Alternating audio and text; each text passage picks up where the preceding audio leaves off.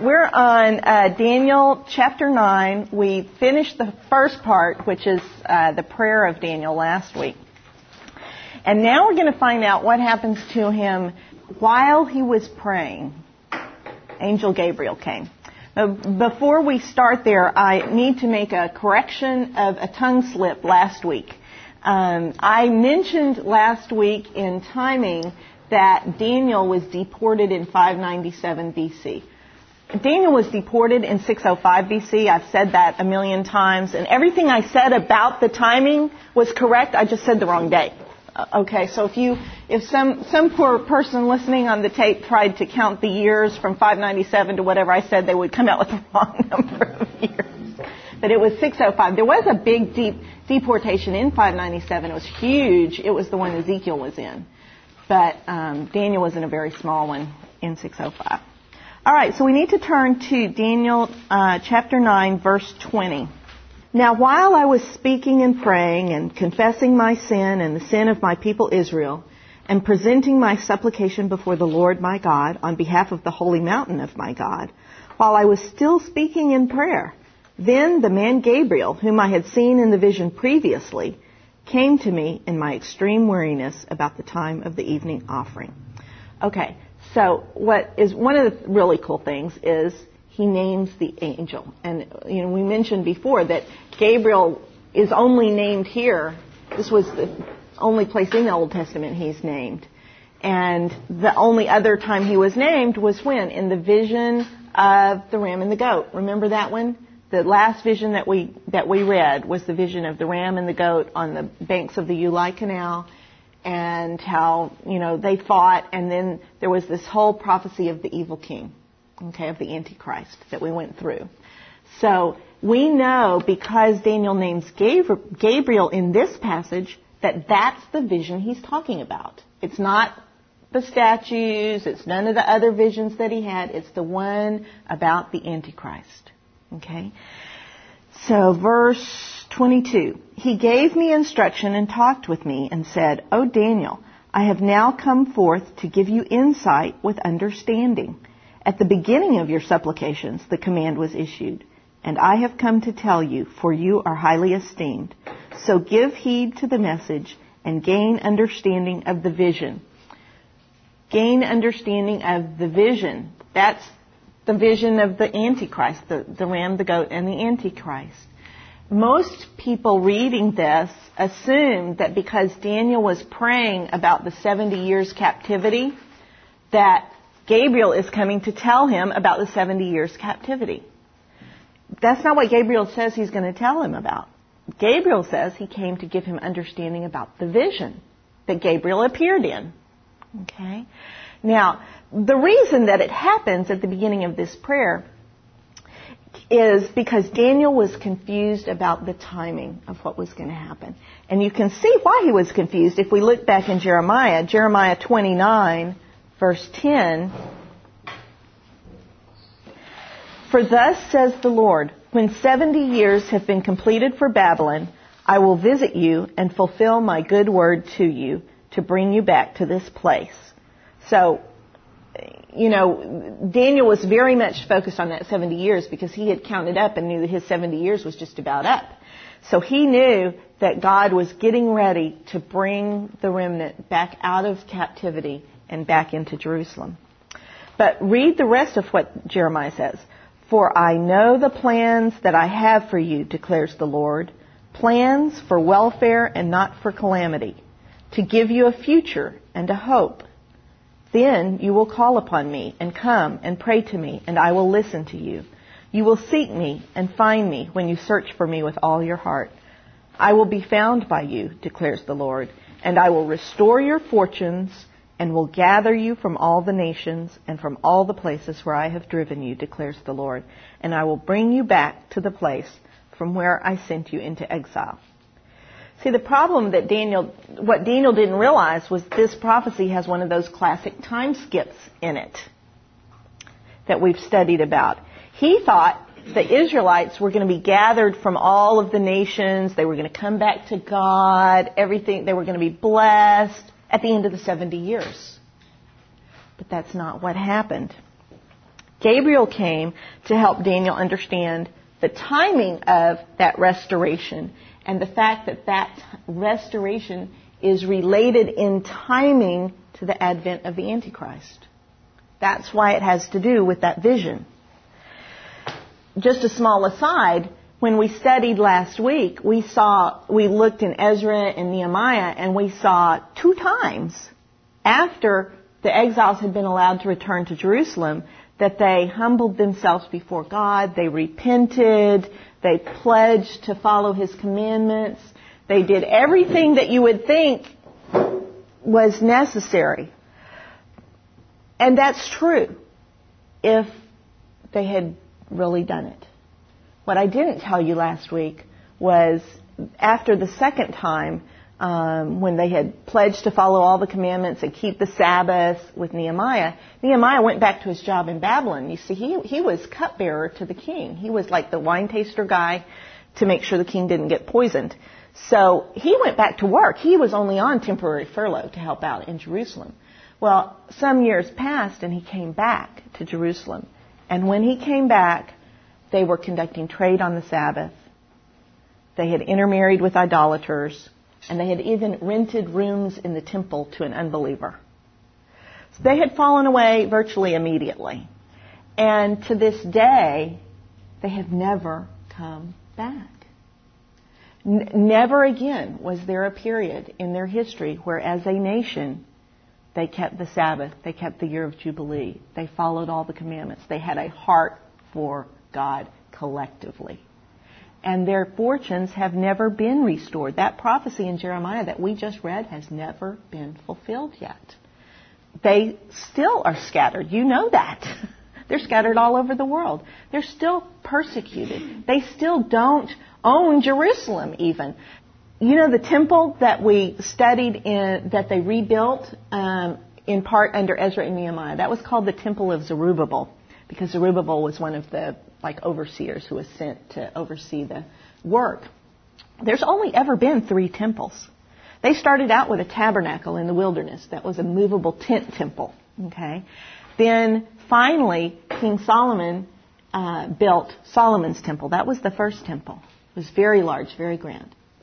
It was destroyed when Jerusalem was sacked in 586 BC, right? You know, when the Babylonians came and destroyed everything. They took all the stuff from the temple, destroyed it, destroyed Solomon's temple. Then, after the 70 years captivity, Zerubbabel's temple was built, and that's the one that was smaller and not as, fancy as the first one. Well, that temple remained until the time of Christ, when Herod tore it down and rebuilt a bigger, grander, greater temple called Herod's temple. Herod's temple remained until 70 AD, which was, Herod's temple was built in 20 BC, so some years before Christ. It lasted through the time of Christ and was the temple Jesus was in when he did his teaching. And in 70 AD, Jerusalem was completely destroyed again. And there has never been a temple since. The temple site is now where a mosque sits called the Dome of the Rock. We know there is yet one more temple to come because Ezekiel saw it. Ezekiel prophesied, and we read, when we were studying the Ancient of Days and his throne, we read some bits about the temple and about how Ezekiel saw the glory of the Lord come and again to rest on the temple. The temple that he saw the glory of the Lord came to was one that the Lord had showed him in great detail in previous visions. He laid out the measurements of it, what it's supposed to look like. I mean, you can draw a picture of this temple. That temple with those dimensions has never existed. It is still to come. And that the glory of the Lord coming back to his people of Israel has not ever happened. It's still to come. They are in the process of doing all that. The Jews are very big into replacing all. In fact, I have a minister who's been over there and seen all this stuff, and they have the pieces that they use for the ceremonies in the temple and stuff have been made. They're in the process of breeding animals that meet the requirements for the sacrifice and all that. So there is a knit group of people in the Jewish body that are trying to reestablish everything, and they're in the process of all that. They just don't have the temple built. Are they planning on they can't plan on putting it on the normal temple site on Zion? I mean, there's no place to put it. I don't know what their heart is, and we don't know whether it is the ultimate temple will be replaced on that particular site, but there is a heart for that in the Jewish body there. So, very serious believers in the Jewish. Ezekiel is a contemporary of Daniel's. Okay, so he doesn't necessarily know about the prophecies related to this new temple. All right, so Gabriel has come to explain to Daniel, I know your heart is right, Daniel, but the heart of the people is not right. And there is a time gap between the 70 years and the restoration of Israel. So then, this is what Gabriel says to him in Daniel chapter 9, verse 24. 70 weeks have been decreed for your people and your holy city to finish the transgression, to make an end of sin, to make atonement for iniquity, to bring in everlasting righteousness, to seal up vision and prophecy, and to anoint the most holy place. So we're going to kind of dissect that a little bit, try to understand those pieces. For one thing, where it says 70 weeks, the word weeks is not weeks. They translated it weeks, it's not weeks. The word is actually sevens. It's 77s. And it's a word in Hebrew that is like the word dozen to us. It means, where dozen means 12 of something, it could be 12 cookies, it could be 12 eggs, it could be 12 of anything, right? Sevens could be 7 of anything. And there are, some scholars on the fringe that say it should be 7 literal weeks, but it doesn't make any sense in the context. Virtually unanimously, the overwhelming portion of scholars agree that this should be interpreted as years. Okay? So sets of 7 years. So 70 sets of 7 years. This says 490. Yours says 490 years? Yeah.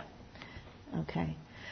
Which is what it would work out to be. The other thing to notice is that it relates to specifically your people and your holy city.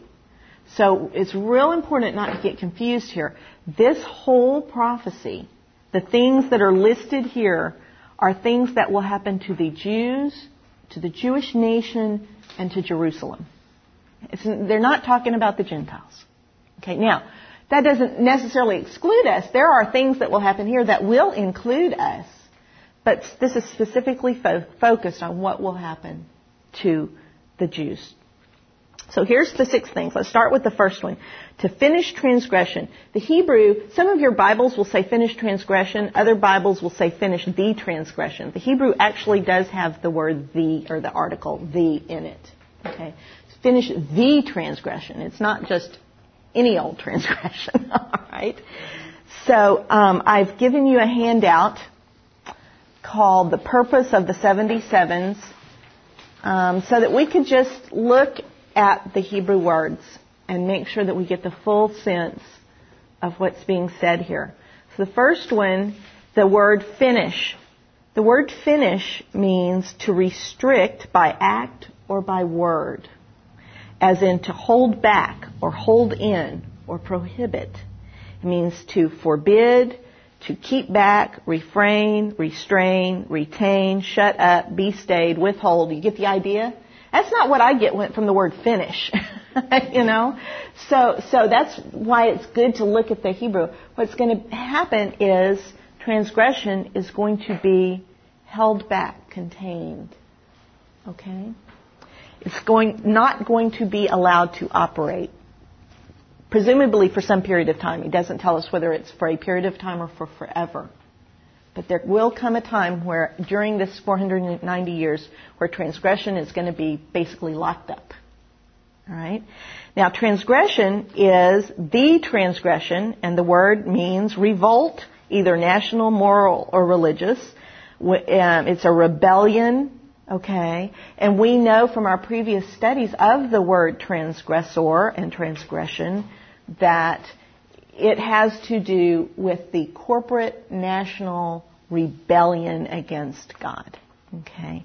Another word that's often used is apostasy, right? If we looked back in chapter 8 in verse 23, the Antichrist arises when transgressors have run their course. We know from the vision that Gabriel's talking about that timing of the completion of the transgression is when the Antichrist comes. Okay, his rise will mark the beginning of the end. Another thing to remember is 2 Thessalonians 2, basically 1 through 8, where Paul is talking to the Thessalonians. And remember, they thought the day of the Lord had already come and they missed it. We've read this one a couple of times. 2 Thessalonians chapter 2. But it says, don't worry because it will not come unless the apostasy comes first. Okay. So it's not going to come until this great rebellion and falling away happens. Number 2, make an end of sin. Now, sin is just what you think of. You know, if you look up the word sin, it's sin. No big surprises there. But to make an end of it, that word means to close up, to seal, to mark, seal up, stop. It's the same feeling you're getting from the transgression, okay? It's as if sin is going to get locked up as in a tomb, okay? That hasn't happened yet. Yeah. I think Daniel's getting the picture here, you know. It hasn't happened yet. And we know that sealing up of sin, the taking away of sin from the nation of Israel is prophesied over and over and over in the Old Testament. We have read several of them. One of them is in Ezekiel 36, verse 23. I will vindicate the holiness of my great name, which has been profaned among the nations, which you have profaned in their midst. Then the nations will know that I am the Lord, declares the Lord God, when I prove myself holy among you in their sight. For I will take you, and notice he's starting out saying, Israel, you're going to be so bad that nobody will respect me. Nobody will respect God because they look at the Israelites and say, yeah, right. You know, they worship a powerful God. He says, I am going to show those nations how powerful and how holy I am because I am going to pluck you up. I will take you from the nations, gather you from all the lands, and bring you into your own land. Then I will sprinkle clean water on you, and you will be clean. I will cleanse you from all your filthiness and from all your idols. That does not imply that Israel did a lot. It implies that God takes them and does this for them. Moreover, I will give you a new heart and put a new spirit within you, and I will remove the heart of stone from your flesh and give you a heart of flesh. I will put my spirit within you and cause you to walk in my statutes, and you will be careful to observe my ordinances. There's a really interesting doublet of passages. There is a quote of an Old Testament scripture related to the cleansing of sin for Israel in Romans. Paul talks about it in Romans. But I want to read you the original before we read the Romans, okay? So that you can see the difference because he quotes it differently, okay? What he's quoting is Isaiah 59:15 through 20. Now the Lord saw, and it was displeasing in his sight, that there was no justice.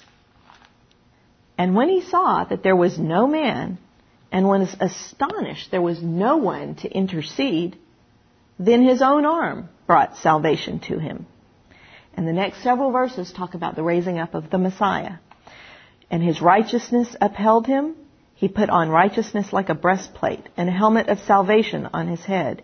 He put on garments of vengeance for clothing, and wrapped himself with zeal as a mantle. According to their deeds, so he will repay wrath to his adversaries, recompense to his enemies. To the coastlines he will make recompense.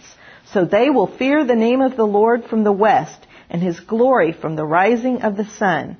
For he will come like a rushing stream, which the wind of the Lord drives. Now does that sound like the first coming of Christ? Not a lot. His first coming was very humble, wasn't it? Very quiet. His second coming is going to be like this one. Okay? This is the Messiah that the Jews were looking for. Okay?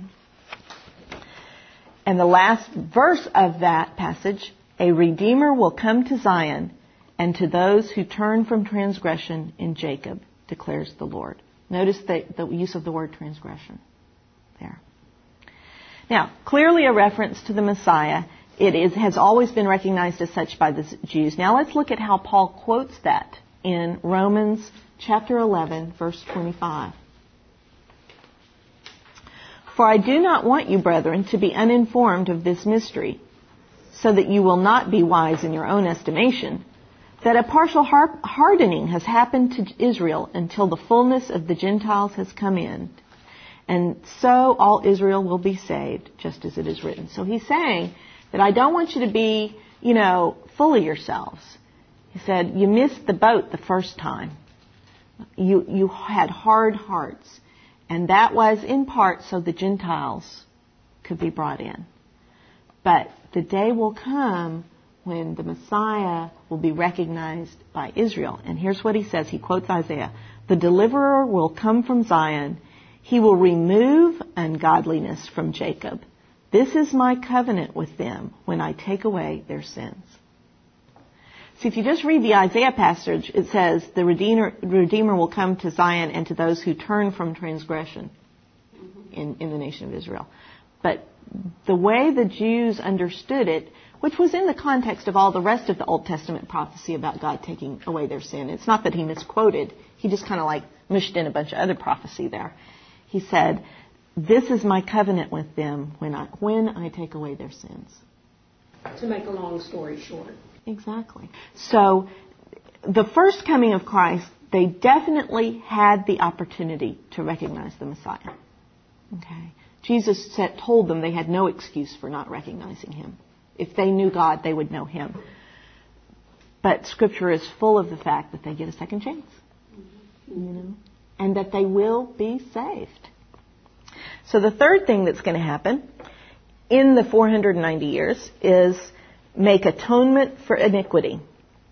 Atonement is a word that means to cover, specifically with bitumen, which I had to look that up. I didn't even know what that was. That's like tar or pitch. It's as in paving a road. Covering as in paving over is what that word can sometimes be used for. Figuratively, which is how it's being used here, it means to expiate. That word means to pay the penalty for. Condone, placate, or cancel. To appease, to cleanse, to forgive, to pacify, to purge away, put off, reconcile. So, the word I pick out of all of that, to make atonement for iniquity, and iniquity is simply evil or sin. There was no big surprise there. It's to cancel. That word popped out at me. Evil will be canceled out, cleansed away, forgiven. Now that we know did happen. That happened with the first coming. Right? So we know for a fact the first coming will be part of this 490-year period. Okay. The next thing, number 4, bring in everlasting righteousness. This may be one of the most important takeaways from this lesson, if you don't already know this. Because there's two things you need to know. One thing is what is meant by the word righteousness. The Jewish concept of righteousness is very different from what we, in our English and in our Christian heritage, understand the word righteousness to be. If we took a poll around the table and asked, what is righteousness? What does that word bring up in your mind? What would you say? Pardon? Holiness. Perfection. Honest. Right livingness. Okay, exactly. That's not what righteousness means. Isn't that amazing? We've gone through our whole Christian lives, had no clue. What righteousness means to a Jew, and in the Old Testament context, is the fulfillment of the obligations of a relationship.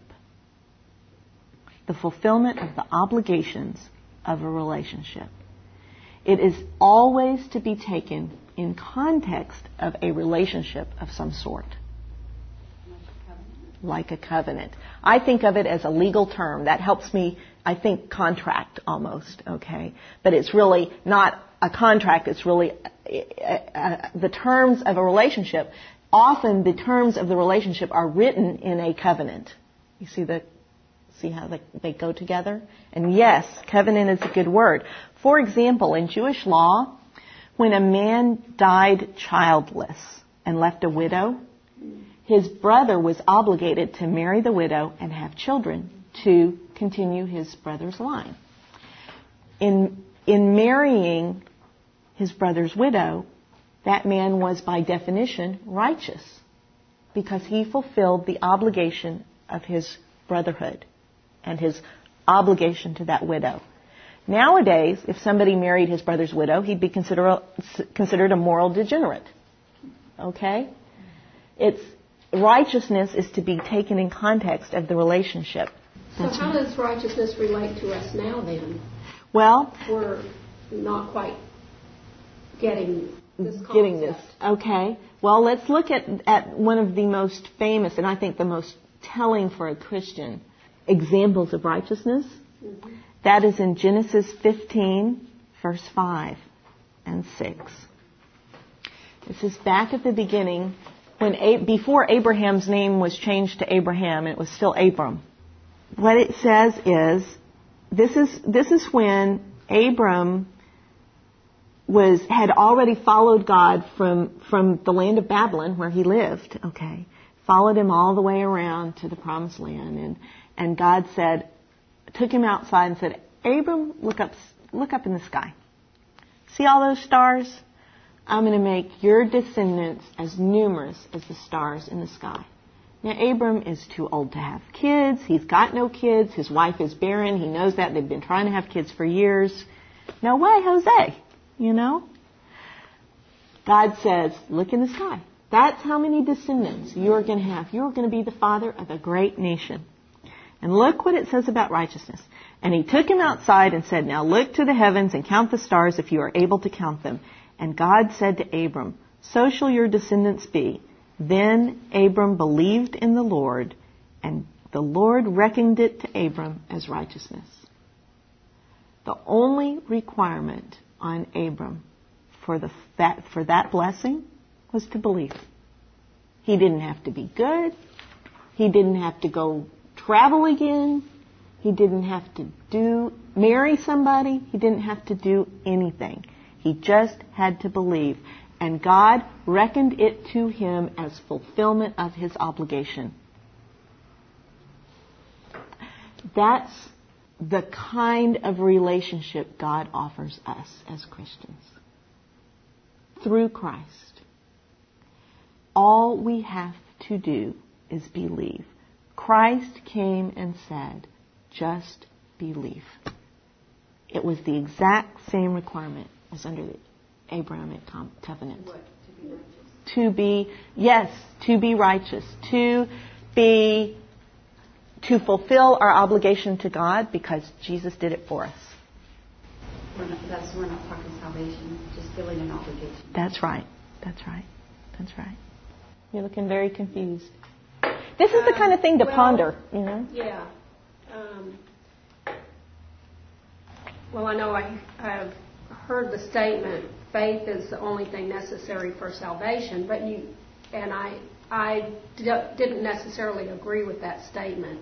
Mm-hmm. Mm-hmm. I think there's a whole lot more to it than just having faith, because it has to start with believing first. I think Satan believes. Mm-hmm. It's a commitment to him. Mm-hmm. Satan acknowledges who Jesus Christ is. So he believes who Jesus Christ is, but he's never taken him into his heart to be a follower. As a Savior. Yeah. So, acknowledging it is not going to hack it. You have to accept to follow him, to believe in what he wants you to do and look to him for guidance. That's very good. And once you've taken the first step of, I think when Jesus talks about believing, he's talking about believing that he can do for us what he says he can do. It's really being willing to let him do it and not you do it on your own strength. You know, it's the Bible says your righteousness, the kind of righteousness you come up with when you try to do good, is as filthy rags before God.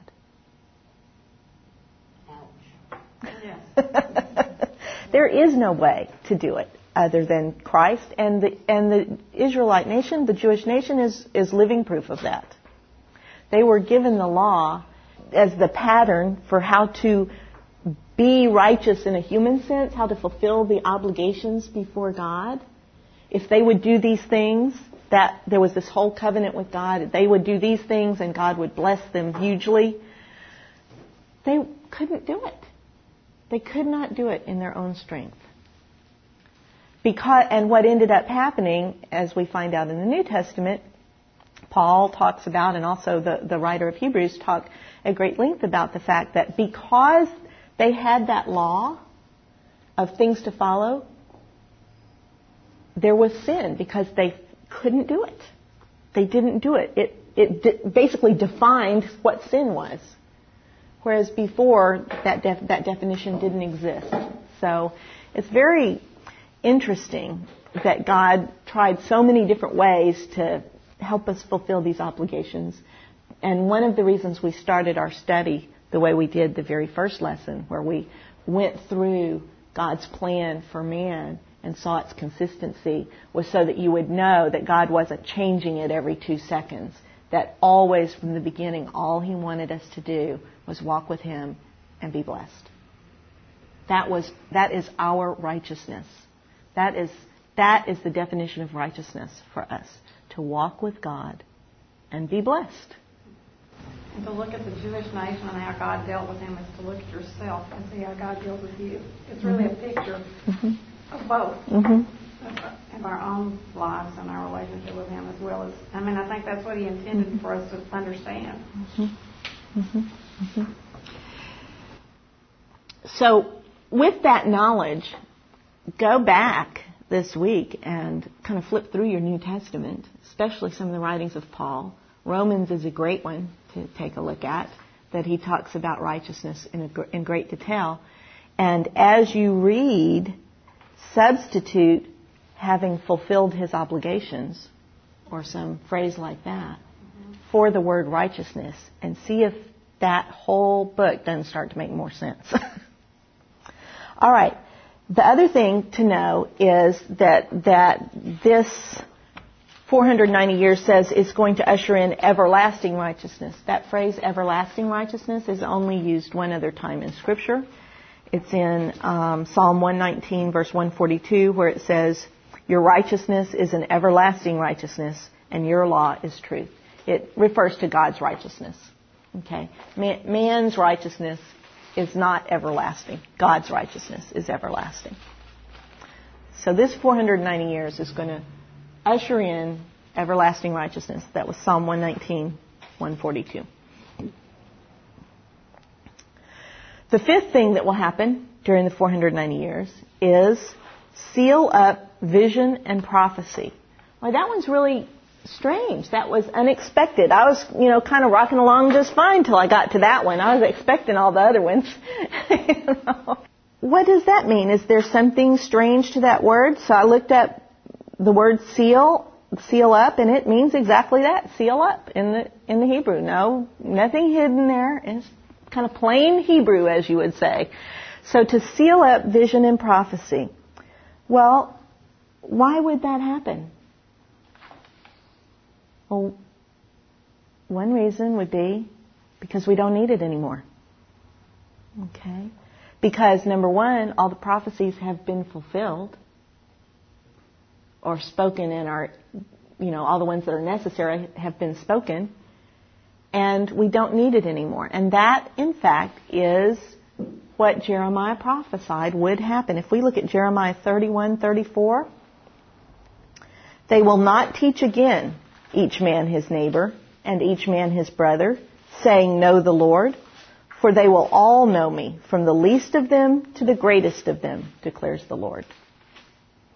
Part of what will happen in this 490 years, sin is taken away, transgression is locked up, withheld, restrained, everlasting righteousness is ushered in, and every man knows the Lord personally. At least every Israelite does. Every Jew does, since this is related to them. Okay? And so there's no need for vision and prophecy. It's each person has the relationship directly with God. And we'll know in the end times when the Antichrist comes and starts making prophecy that it's not real. Because then he'll start doing that. I think the timing will be interesting because I think that the timing will happen. I think what will happen is this transgression, and it does talk about the fact that the transgression and the apostasy will run its course, and at the end of that period of time, the Antichrist will arise. And then there's a period of time where he operates, and at the end of that time, Jesus comes. And I believe a lot of this happens when Jesus comes. And I think when Jesus comes, he gathers the Israelites back to himself. They see him, they recognize him. It's like, oh, we get it now, you know. And so it may be that the Antichrist operates while we are still in a period of vision and prophecy, and that doesn't get sealed up until the end of his time. So very interesting that will happen in these 490 years. And the last thing that will happen is anoint the most holy place. The Hebrew, if you read the Hebrew actually says to anoint the holy holy. It uses the same word twice, exactly the same word, to anoint the holy holy. That phrase is translated elsewhere in the Bible as the holy of holies. Okay, that is the way they referred to the inner sanctum.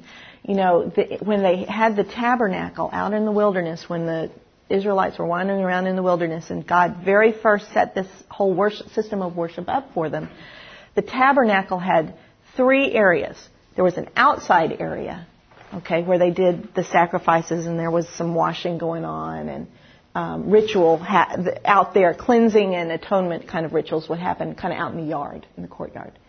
And then there was an inner part of the tabernacle where they would come in the doors of the tent, and that's where essentially the forerunner of communion was. They had the bread and the candles, and so there were certain rituals that should happen in there. Now the priests operated in that part of the tabernacle and in the outdoors part of the courtyard every single day. And there was a ton of priests. There wasn't just one priest. There was lots of priests. Okay, the whole family of Levites, and everybody had their own job. Only once a year did the high priest, was he allowed to go into the very innermost holy of holies, the holiest place in the tabernacle. And it was in that part that the books of Moses, the tablets, the actual tablets that God gave Moses, were stored. The rod of Aaron that budded miraculously was stored. Okay, it was in there that they were stored in the Ark of the Covenant, which was a wooden box overlaid with gold that had, the poles that you see people carrying around. It had cherubim over it. We read about what cherubim looked like when we read about the Ancient of Days with the 4 wings and the wheels, and it had some representation of cherubim over it, because that was where the glory of the Lord, the Shekinah glory, actually sat. And the priest, nobody could even just walk in there. If, in fact, when they had to move that particular piece of the Ark of the Covenant, only particular people can move it in a particular way. And one time when David was actually moving it up into Jerusalem, he was trying to get it into his holy city. The guys who were carrying it, the ark started to tip. They stumbled and the ark started to tip, and one guy reached down and kept it from falling over. God struck him dead for touching it. Okay? We're talking holy with a capital H. Okay? The Holy of Holies. And once a year, the high priest would go through a big long series of ritual sacrifices, and then he would go into the Holy of Holies, basically is to atone for the sins of the people. Well, when he went in, they would tie a rope around his ankle so they could haul him back out again if he was struck dead while he was in there. Okay? So when it says that the last thing that will happen is to anoint the Holy of Holies, that's a specific phrase for a specific thing. That prophecy has been fulfilled already. That happened in the first coming. And the way it happened was when Jesus was crucified and he was on the cross and he said, Father, forgive them. And he said, into your hands I commend my spirit. And he breathed his last. The covering, entering into the Holy of Holies in the temple of Herod, ripped from top to bottom at that moment. It was no longer valid because Jesus entered there once and for all of us. There was no more need for a door between us and Him. And so through Jesus, we are allowed to live in the Holy of Holies. His presence. In His presence is a huge gift. And we could not do that without His covering of righteousness, without Him making us right with God. We don't have to go through all those rituals and somebody has to tie a rope around our leg, make sure we can make it out safe and sound. And that just confirms there's so much more that we just do not even touch on. We just don't go there. I think there's so much more available to us that we just have not been taught that it's there and available. The altars in church used to be holy, but are they now? Right. Used to be just sacred place. We tend to turn God into a teddy bear Santa Claus figure where we go to get all our things we want. Mm-hmm. Mm-hmm. I don't think that's ever what He was supposed to be, how He's supposed to be treated. Right. We've really lost the fear of the Lord, the real fear of the Lord, as well as the respect, the recognition of His power and holiness. We lose that. And Scripture says the fear of the Lord is the beginning of wisdom. You have to get there before you really begin to understand. You have to live an humble life with the power that's available when you bow to Him. Yeah, I don't think the fear of the Lord means shaking in our shoes. Sometimes. Well, that's true. But I think through Christ we're not accustomed to the fact that it should mean that. yeah. Right. You know, I think we've trivialized to some extent As a grace. non-believer, you better shake in your shoes. Mm-hmm. And Yes. if you are a believer Yes. and you rebel and do things Right. that He says don't do, Right. shake in your shoes. And I see it more as as a believer being obedient and knowing, I mean, we take understanding that. we take the Ten Commandments so trivially. Right. Really. I mean, do we, think, if I break this commandment, I'm going to pay a consequence? You surely won't die. You won't. That's what they said. You surely won't die. That's right. He's been at the same sneaky trick since Genesis 3, the serpent in the garden. But And I lie and steal every day, and Satan's, see, you didn't die. You're okay. You're still here. What's the matter? Everything's okay. It's mine. you've taken your relationship with God away and the power of your life to live a victorious life. And That's so right. you do pay the You do. consequences. And you sometimes don't even, are too stupid to know what you've done to yourself. I'm guilty. Just foolishly ignore, All right. Why don't we end with a prayer?